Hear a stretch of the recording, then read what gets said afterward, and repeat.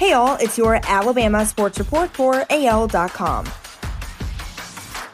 A court filing by attorneys for Henry Ruggs III cites the contention of an unidentified witness that firefighters were slow to extinguish the blaze in which a 23-year-old Las Vegas woman died on November 2nd.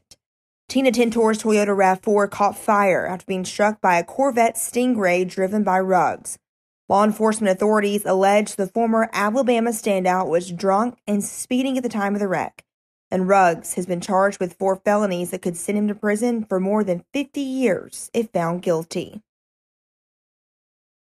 Nick Saban offered a vote of confidence in offensive coordinator Bill O'Brien on Thursday night, 5 days after Alabama's offense sputtered in a 20-14 win over LSU.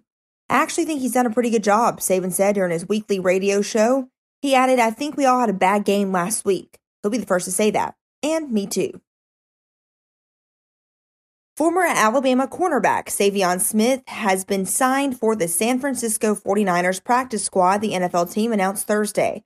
Smith had been out of the NFL since the Denver Broncos released him from their practice squad on October 26th.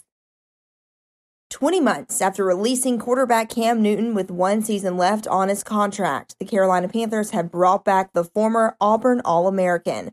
The Panthers announced on Thursday they had re-signed Newton. Sam Darnold has started Carolina's 9 games this year so far, but he is bound for injured reserve with a partial fracture of the scapula.